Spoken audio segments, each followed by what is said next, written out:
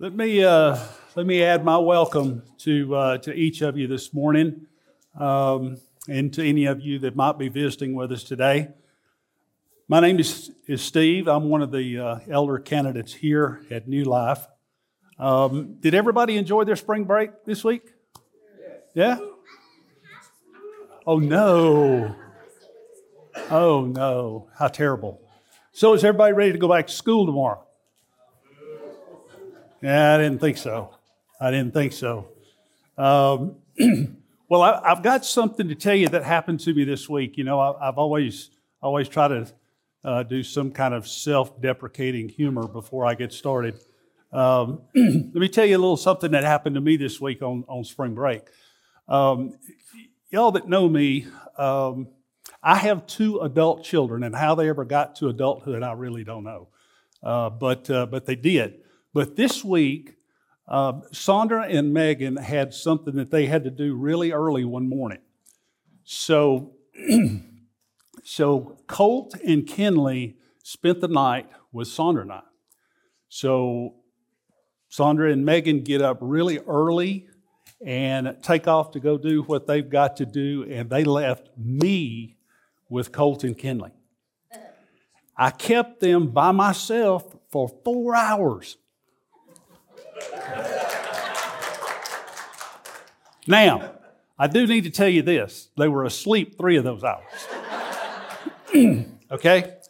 So they get up, and my job is to take them to my sister-in-law's, who is going to keep them until Sandra and Megan gets back. So they wake up, and we're getting ready. And what I didn't know was apparently Sandra had a conversation with Colt the night before and said, now you're going to have to help Pa with getting everything ready. So Colt, we're getting ready to, we get Kinley up and we get diapers changed, we get all that stuff done. And Colt comes in and says, don't forget the milk. And then he comes back and he says, don't forget the backpack. And I'm looking at him and I said, how do you know what? Gigi told me to remind you of all this stuff. So between Colt and I, we took care of Kinley, didn't we, buddy? Thank you so much for your help. But anyway, I thought that was my big moment for this week. I kept the kids for 4 hours. And y'all that know me know that is a huge deal because I'm never going to be grandparent of the year. Don't get me wrong. Now, I love my grandkids. I do. I love them dearly, but I like it a whole lot better when somebody else has got responsibility for them, and that they're swinging on somebody else's ceiling fan or something. I'm kidding, kids. Children, don't do that. I'm playing. So anyway, that was my excitement for the week. Now to get serious for just a sec. I mentioned to you a minute ago that I'm an elder candidate here. And one of the things that I realized when I felt God putting that on my heart was that if I was going to do this, if I was going to aspire to be an elder, I wanted to be totally open and honest with you guys.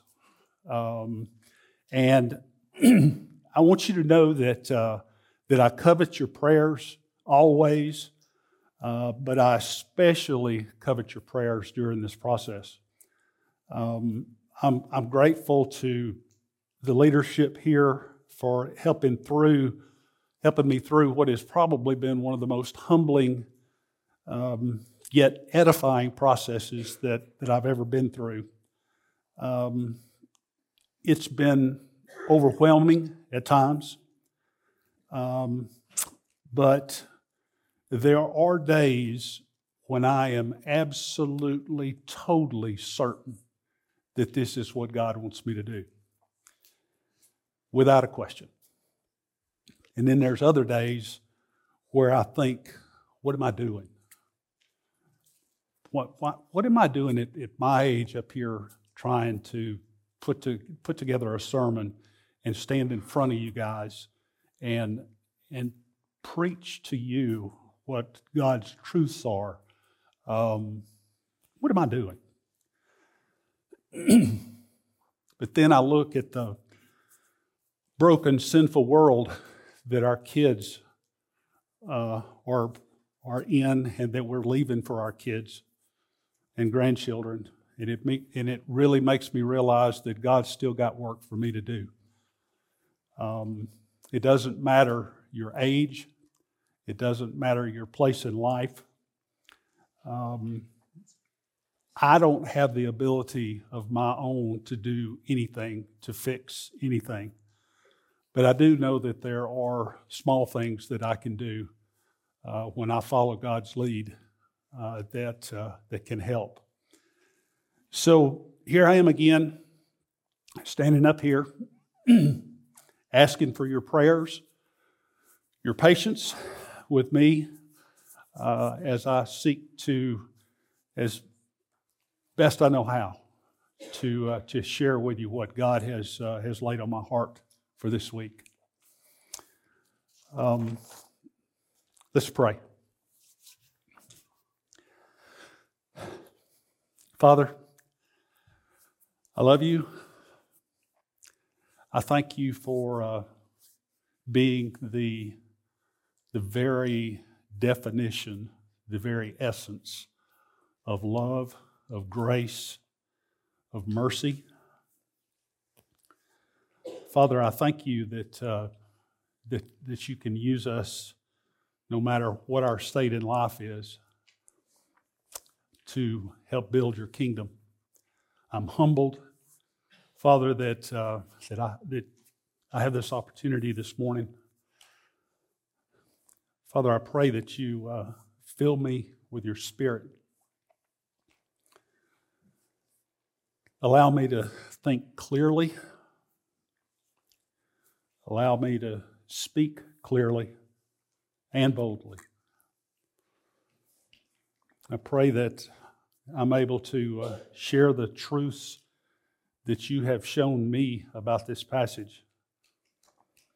And I pray that this passage is crystal clear, so that if there's anybody here today that doesn't know you, that before they leave today, that they will understand what being born again really means.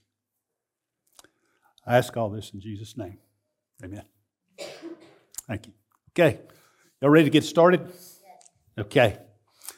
Okay, so the big idea for today, or what I'd like for you to walk away with today, is a better understanding that God's regenerative work brings new life to our hearts through the spotless cleansing of the Holy Spirit. Let me say that again. God's regenerative work brings new life to our hearts through the spotless cleansing of the Holy Spirit. Now, this morning we're going to continue our series in John 3, entitled The Law and the Gospel, You Must Be Born Again. For the last several weeks, we've looked at this, and we've looked at this meeting between Nicodemus and Jesus, and you're probably thinking, again? Yes, we're going to look at it again, because this is different than studies that we may have done in the past, where we take chunks of Scripture and we spend time dissecting that and seeing what God is saying in that chunk of Scripture. But in this part of John 3, there is so much in each word, each phrase in these verses, that there's just no way that we can take that at one time. It'd just be overwhelming to try to understand. So just like that old saying, how do you eat an elephant? One bite at a time. That's what we're going to do. So Over the last few weeks, Kyle and Jasper have done an awesome job unpacking verses 1 through 4 for us. And now, me putting all my faith in our Lord Jesus Christ, I'm going to try my best to do the same for verse 5. So that's where we're going to be this morning, is in John 3, verse 5.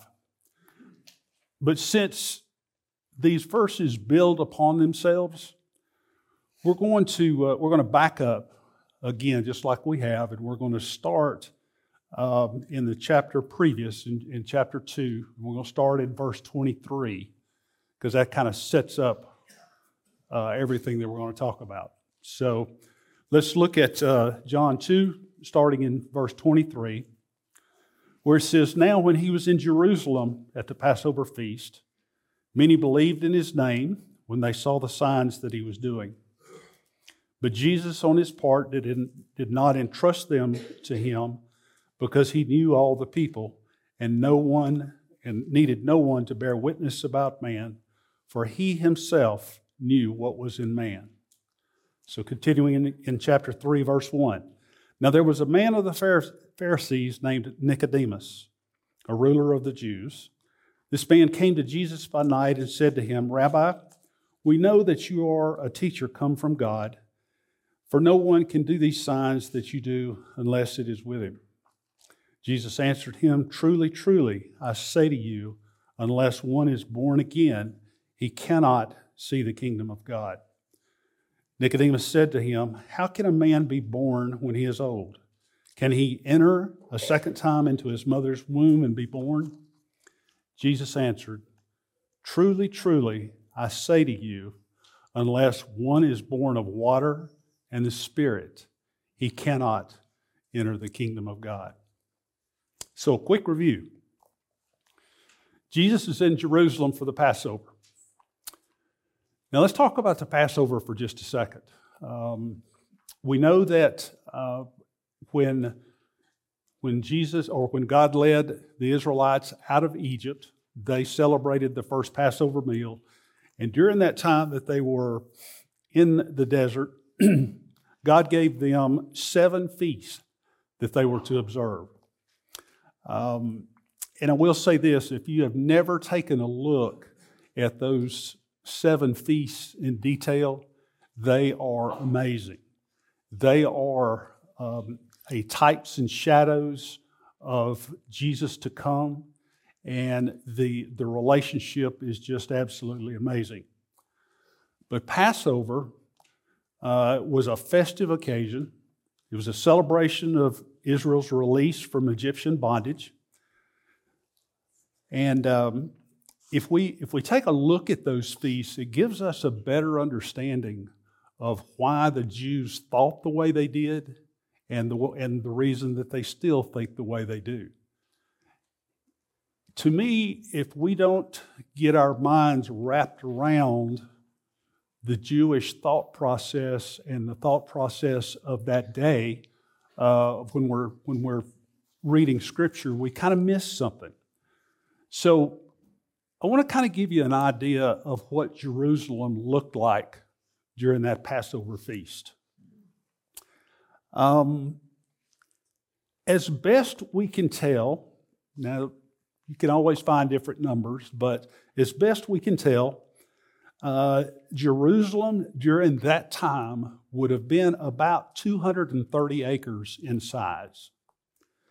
And its normal population would have been somewhere around 25,000. So that's still a lot of people. 25,000 and 230 acres, that's a lot. So even on a normal day in Jerusalem, it's busy.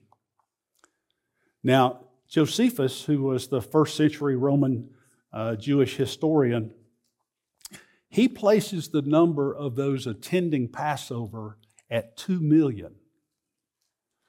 Now, Josephus is known to kind of stretch things and kind of twist things a little bit. So I did a little bit more research and found that really a more realistic number may have been somewhere around 500,000. But we're still, think about that. We're going from a typical population of 25,000 to all of a sudden, within the week or two leading up to Passover, we've got 500,000 people in town. So even if you take the lower estimate of 500,000 and not Josephus' 2 million, that would mean that every house in town, every hotel in town, every Motel 6, every Airbnb, every palm leaf covered hut would have been full of people. And you're not going to be able to get that many people inside the walls of Jerusalem, so they would have even been camped outside of the walls. And remember, too, that each one of those families had come to Jerusalem to sacrifice a lamb. So each one of those families were keeping a lamb for that week leading up to that Friday when the lambs were sacrificed. And then, on top of all that, we've got Roman soldiers there. Because there would have been a garrison of Roman soldiers there, because Rome is not about to let this many Jews get together in one place at one time without having some sort of control to keep from having an uprising or a riot. So I think it's safe to say that during this time, Jerusalem was chaotic. Of course, Jesus being in Jerusalem was very well known, so we have to assume that he was also surrounded constantly by people. So try to wrap your head around this. The fact that Nicodemus was actually able to find Jesus in that crowd of people was pretty amazing.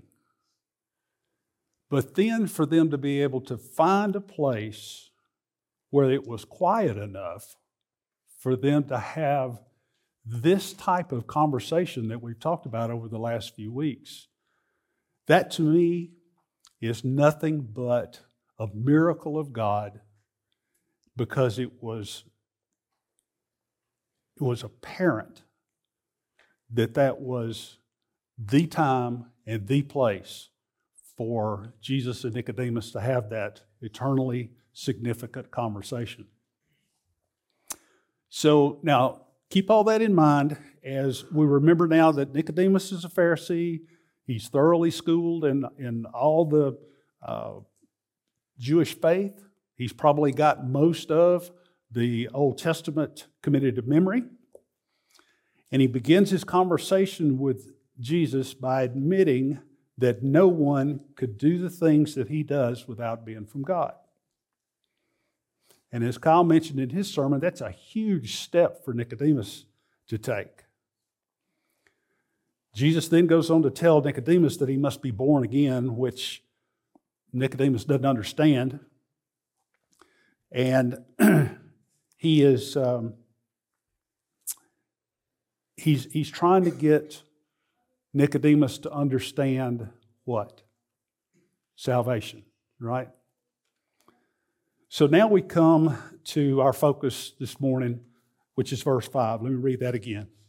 Truly, truly, I say to you, unless one is born of water and the Spirit, he cannot enter the kingdom.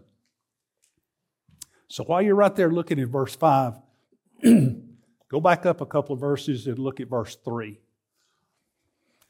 want you to notice that those two verses are almost identical. There's just a couple of differences. In verse 3, Jesus tells Nicodemus that he must be born again. And then in verse 5, he says he must be born of water and the Spirit. The only other difference is that Jesus in verse 3 mentions or says to see the kingdom of God. But in verse 5, he says, enter the kingdom of God. So, is Jesus just being redundant here? Is he just saying the same thing? Again? I don't think so. Let's take the quick one first, and let's look at just the use of the word see and the use of the word enter. Now, I'm a pretty simple-minded guy, and to me, the words see and enter are totally different words. But during all the preparation that I did for the sermon today, I looked at all of the commentaries that the really smart guys write, and they didn't have very much to say about this. So I texted Kyle, and I said, hey, am I confused here? Am I missing something here? What's the deal with this? So Kyle had looked at this also. He'd noticed it also. And even in his study, what he found was that these two words are just used, in this case, synonymously. In other words, the scholars seem to put no importance in the difference between the use of these two words. So don't get confused between those two. Now let's move on and look at the use of born again in verse 3 and born of water and spirit in verse 5. Now you've heard in the last couple of weeks that we have used Stephen Lawson's book, New Life in Christ, and I'll do that quite a bit this morning. Lawson has a really keen understanding of the concept of regeneration, and his comments make it very helpful to understand. But Lawson says, the new birth does not simply repackage the exterior of our life. Merely restructuring the outside of our life, but not changing on the inside, is like putting a Band-Aid on terminal cancer. It would be like rearranging the deck furniture on a sinking ship. Such behavior modification would be only a superficial approach to the problem. What is needed to alter the interior of our souls is the work of God in regeneration. The new birth makes us entirely new people from the inside out. It removes our old unbelieving heart and implants a new heart that believes. But before God places a new heart within a person, He must cleanse the sin-stained soul. He will not place a clean heart inside a filthy soul. Cleaning us up on the inside, brothers and sisters, boys and girls, is an eternally important part of the work of God in our regeneration, in our new birth. Now, all of this happens simultaneously. It's like two sides of the same coin. This act is metaphorically described. This divine act is described as God pouring water on our souls and washing them clean. So let's focus for a moment on the statement, just unless one is born of water and spirit. What's the meaning of water here? How are we to understand being born of water? Whatever the meaning is, it's obviously important because Jesus begins his statement in verse 5, just as he did in verse 3, saying, "Truly, truly, I say to you," or as we would say, hey, listen up. This is important. I'm telling you the truth. Now, some take this reference to water to mean the water that is in the amniotic fluid that comes from the mother during childbirth. But this is not mentioned anywhere else in Scripture. Others interpret this water as referring to water baptism. However, Scripture does not require baptism as a requirement for salvation. Paul writes in Romans 10:13, "For everyone who calls on the name of the Lord will be saved." He also says in Galatians 2, verse 8, "For by grace you have been saved through faith, and this is not your own doing. It is the gift of God, not as a result of works, so that no man can boast. And also, Titus 3, beginning in verse 4. But when the goodness and loving kindness of God our Savior appeared, He saved us, not because of works done by us in righteousness, but according to His own mercy, by the washing of regeneration and renewal of the Holy Spirit, whom He poured out on us richly through Jesus Christ our Savior. Nothing we can do, nor any amount of water, can wash away our sin. Only the inner working of the Holy Spirit cleans the soul. Baptism is an important step of obedience after salvation, but is not a requirement of sin. Not a requirement for salvation. Let me say that again so we don't. Baptism is an important step of obedience after salvation, but is not a requirement for salvation. There are others who believe that this mention of water is a reference to the Word of God, which is possible, but those smart guys that I mentioned earlier in their commentaries believe that water here is best understood just as a symbol, a sign, a representation of the inner cleansing of the soul in the new birth, the miracle of regeneration.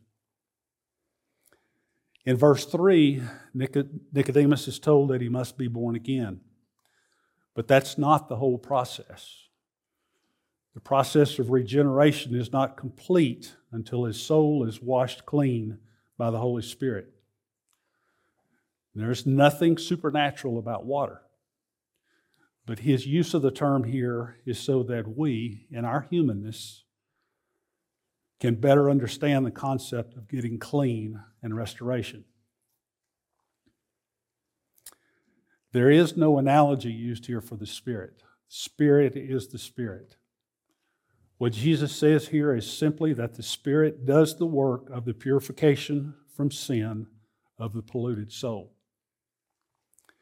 Now, just as we have in the last couple of weeks, we're going to turn to Ezekiel and use that reference. Ezekiel chapter 36, beginning in verse 22. But before we go there, let me kind of set this up for you. Ezekiel's name means God strengthens, or may God strengthen. And that's a very appropriate name for a prophet that was called to proclaim a message of uncompromising judgment and later a message of a restoration of God's sake, for God's sake, not Israel's.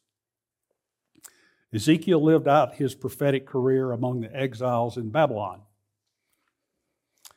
In the ESV study Bible, at the beginning of each book, there's a portion called Theme and Purpose. So in the theme and purpose for the book of Ezekiel, it says this: Ezekiel spoke to a community forced from its home, a people who had broken faith with their God. As a spokesman for the God of Israel, Ezekiel spoke oracles that justified and proved the reputation of our holy God.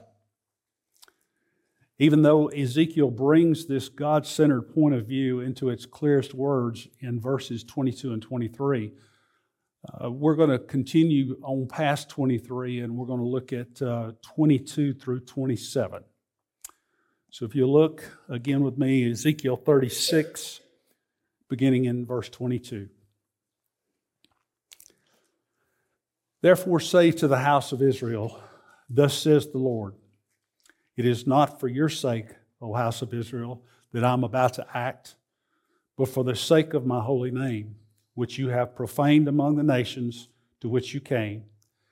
And I will vindicate the holiness of my great name, which has been profaned among the nations, and which you have profaned among them. And the nations will know that I am the God, I am the Lord, declares the Lord God. When through you I will vindicate my holiness before their eyes. I will take you from the nations and gather you from all the countries and bring you into your own land. I will sprinkle clean water on you, and you shall be clean from all your uncleanness, and from all your idols I will cleanse you. I will give you a new heart, and a new spirit I will put within you, and I will remove the heart of flesh. And I will put my spirit within you and cause you to walk in my statutes and be careful to obey my rules. Now, the primary purpose of Ezekiel's message was to restore God's glory. Ezekiel pleaded with the people of Israel to be reconciled to God by having their hearts washed clean. But then there's verse 25, which says, God's mercy once again is extended. I will sprinkle clean water on you, and you will be clean. Now let's be clear here that the word sprinkle is not some prophetic word about sprinkling instead of immersion baptism. The concept of sprinkling, if you'll remember, goes back to when God set up the rules for the tabernacle sacrifices. The priest would wash some items and sprinkle other items during the ceremonial cleansing used in their various sacrifices. Here, God is promising to wash their sin-corrupted souls clean when He brings them into His kingdom. This is an exclusive work that only God performs. When He says, I will, that is singular. I, God alone, will. This is not a joint effort between God and people. Instead, regeneration involves the solitary act of God alone. This passage also says that God will cleanse you from all your filthiness and from all your idols. This is a reference to the passages in Numbers 19, Exodus 30, and Psalm 51. Each of these includes a reference to using water for purification and the symbolism of divine purification. All of this ceremonial washing depicted the cleansing power of God in the hearts of people. The washing away of sin is also mentioned in Zechariah 13:1, which says, On that day there shall be a fountain opened for the house of David and the inhabitants of Jerusalem to cleanse them from sin and uncleanness. I think it's important and really interesting to note that if you look at the passage right before Zechariah 13:1, right at the end of chapter 12, beginning in verse 10. Now that section in my Bible is entitled, Him Whom They Pierced. So Zechariah 12:10 says, And I will pour out on the house of David and the inhabitants of Jerusalem a spirit of grace and pleas for mercy, so that when they look on me, on him whom they have pierced, they shall mourn for an only child and weep bitterly over him as one weeps over a firstborn. The Apostle John in chapter 19, verse 37, he refers to this chapter in his account of the crucifixion of our Savior and the piercing of His side. So here we have a foretelling of the death of Jesus, and Zechariah prophesying on that day that a fountain will be opened for the cleansing for our sin. Referring to Lawson's book again, he says, as the leading teacher of Israel, Nicodemus would have been well acquainted with these passages. Further, he should have known the most basic truth they represent. When Jesus explicitly said to him that he must be born of water, He meant it as a symbol of regeneration. This radical heart change and the inner washing of the soul by the Spirit. In the new birth, the Lord sprinkles clean water upon filthy sinners and makes them clean. This is a spiritual cleansing that purifies us from the soul defilement of sin. Such a washing permanently removes the indelible stain that exists within the human heart. Regeneration cleanses from sin by this purifying of the Holy Spirit. So like all of us, Nicodemus had to learn that God loved the world so much that he gave his one and only Son, so that everyone who believes in him will not perish, but have everlasting life. Again, like us, Nicodemus had to come to an understanding that God did not send his Son into the world to condemn the world, but that the world might be saved.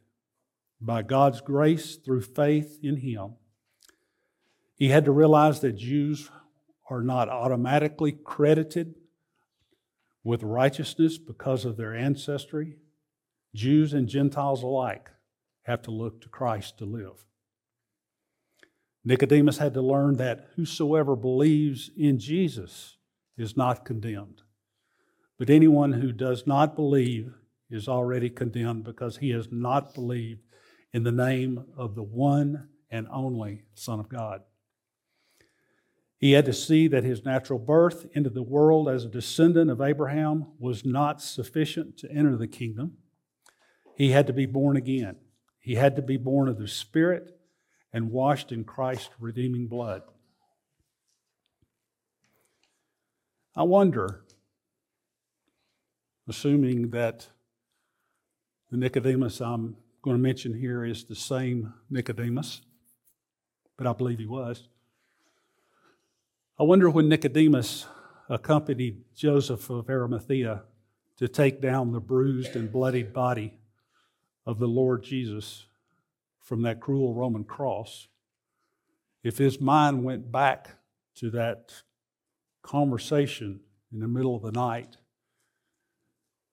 that he had with Jesus when he came to see the Lord and started to understand that unless he was born of water and born of the Spirit, he could not enter the kingdom of God. You know, there was another man in the first century that needed the same spiritual cleansing of his soul. This man was also a Pharisee, a ruler of the Jews. He was in the Sanhedrin. This man, though he had no desire to meet with Jesus to ask questions, his sole purpose was to rid the world of these so-called Christians. He even received official papers to arrest them and bring them back to Jerusalem for trial where they faced death. The man we know as Saul of Tarsus, according to Philippians 3, 5 through 6, Saul was circumcised on the 8th day, of the nation of Israel, of the tribe of Benjamin, a Hebrew of Hebrews, as to the law, a Pharisee, as to zeal, a persecutor of the church, as to the righteousness which is in the law, found blameless. No one was more devout than Saul. But you know the story. You know the story of his conversion on the road to Damascus. He was knocked off his horse by the blinding glory of God. And again, here quoting Lawson, in that defining moment, Saul of Tarsus was born again. By a sudden work of grace, he was regenerated. Immediately, his old life passed away. A new life in Christ began. In that split second, this avowed enemy of the gospel changed his allegiance. He became a true follower of Jesus Christ. This professed foe was radically transformed. He became the Apostle Paul, the chief proclaimer of the faith he once sought to destroy. The same heart that was given to Saul is placed within all who are regenerated by the Holy Spirit. If you are born again, God has washed you clean and removed your sin. You are not the same person you once were. Now, granted, as simple as this sounds, it can be hard to comprehend for our human mind. Let's be careful because sometimes we spend so much time chasing after something that we find difficult to understand that we miss the most important truth. Let's make sure that we fully understand that salvation is by grace alone, through faith alone, in Christ alone. Whatever is born of the flesh is flesh, and every man faces the consequences of their sin. Eternal condemnation, but whatever is born of the Spirit whatever is born of the Spirit that is, born into the family of God, becomes a new creation in Christ who will enter the kingdom of God. Worship team, y'all can start making your way up. As I wrap this up, let me remind you of the main idea of my sermon this morning. God's regenerative work brings new life to our hearts through the spotless cleansing of the Holy Spirit. If this or any idea of being born again, being washed of the water of the Spirit, or being regenerated is confusing to you, please come see me, Kyle, Jasper, Alan, James. See one of us. Please don't wait. Don't leave here today without knowing for sure that you're a new creation in Christ with a pure, regenerated heart. Thank you.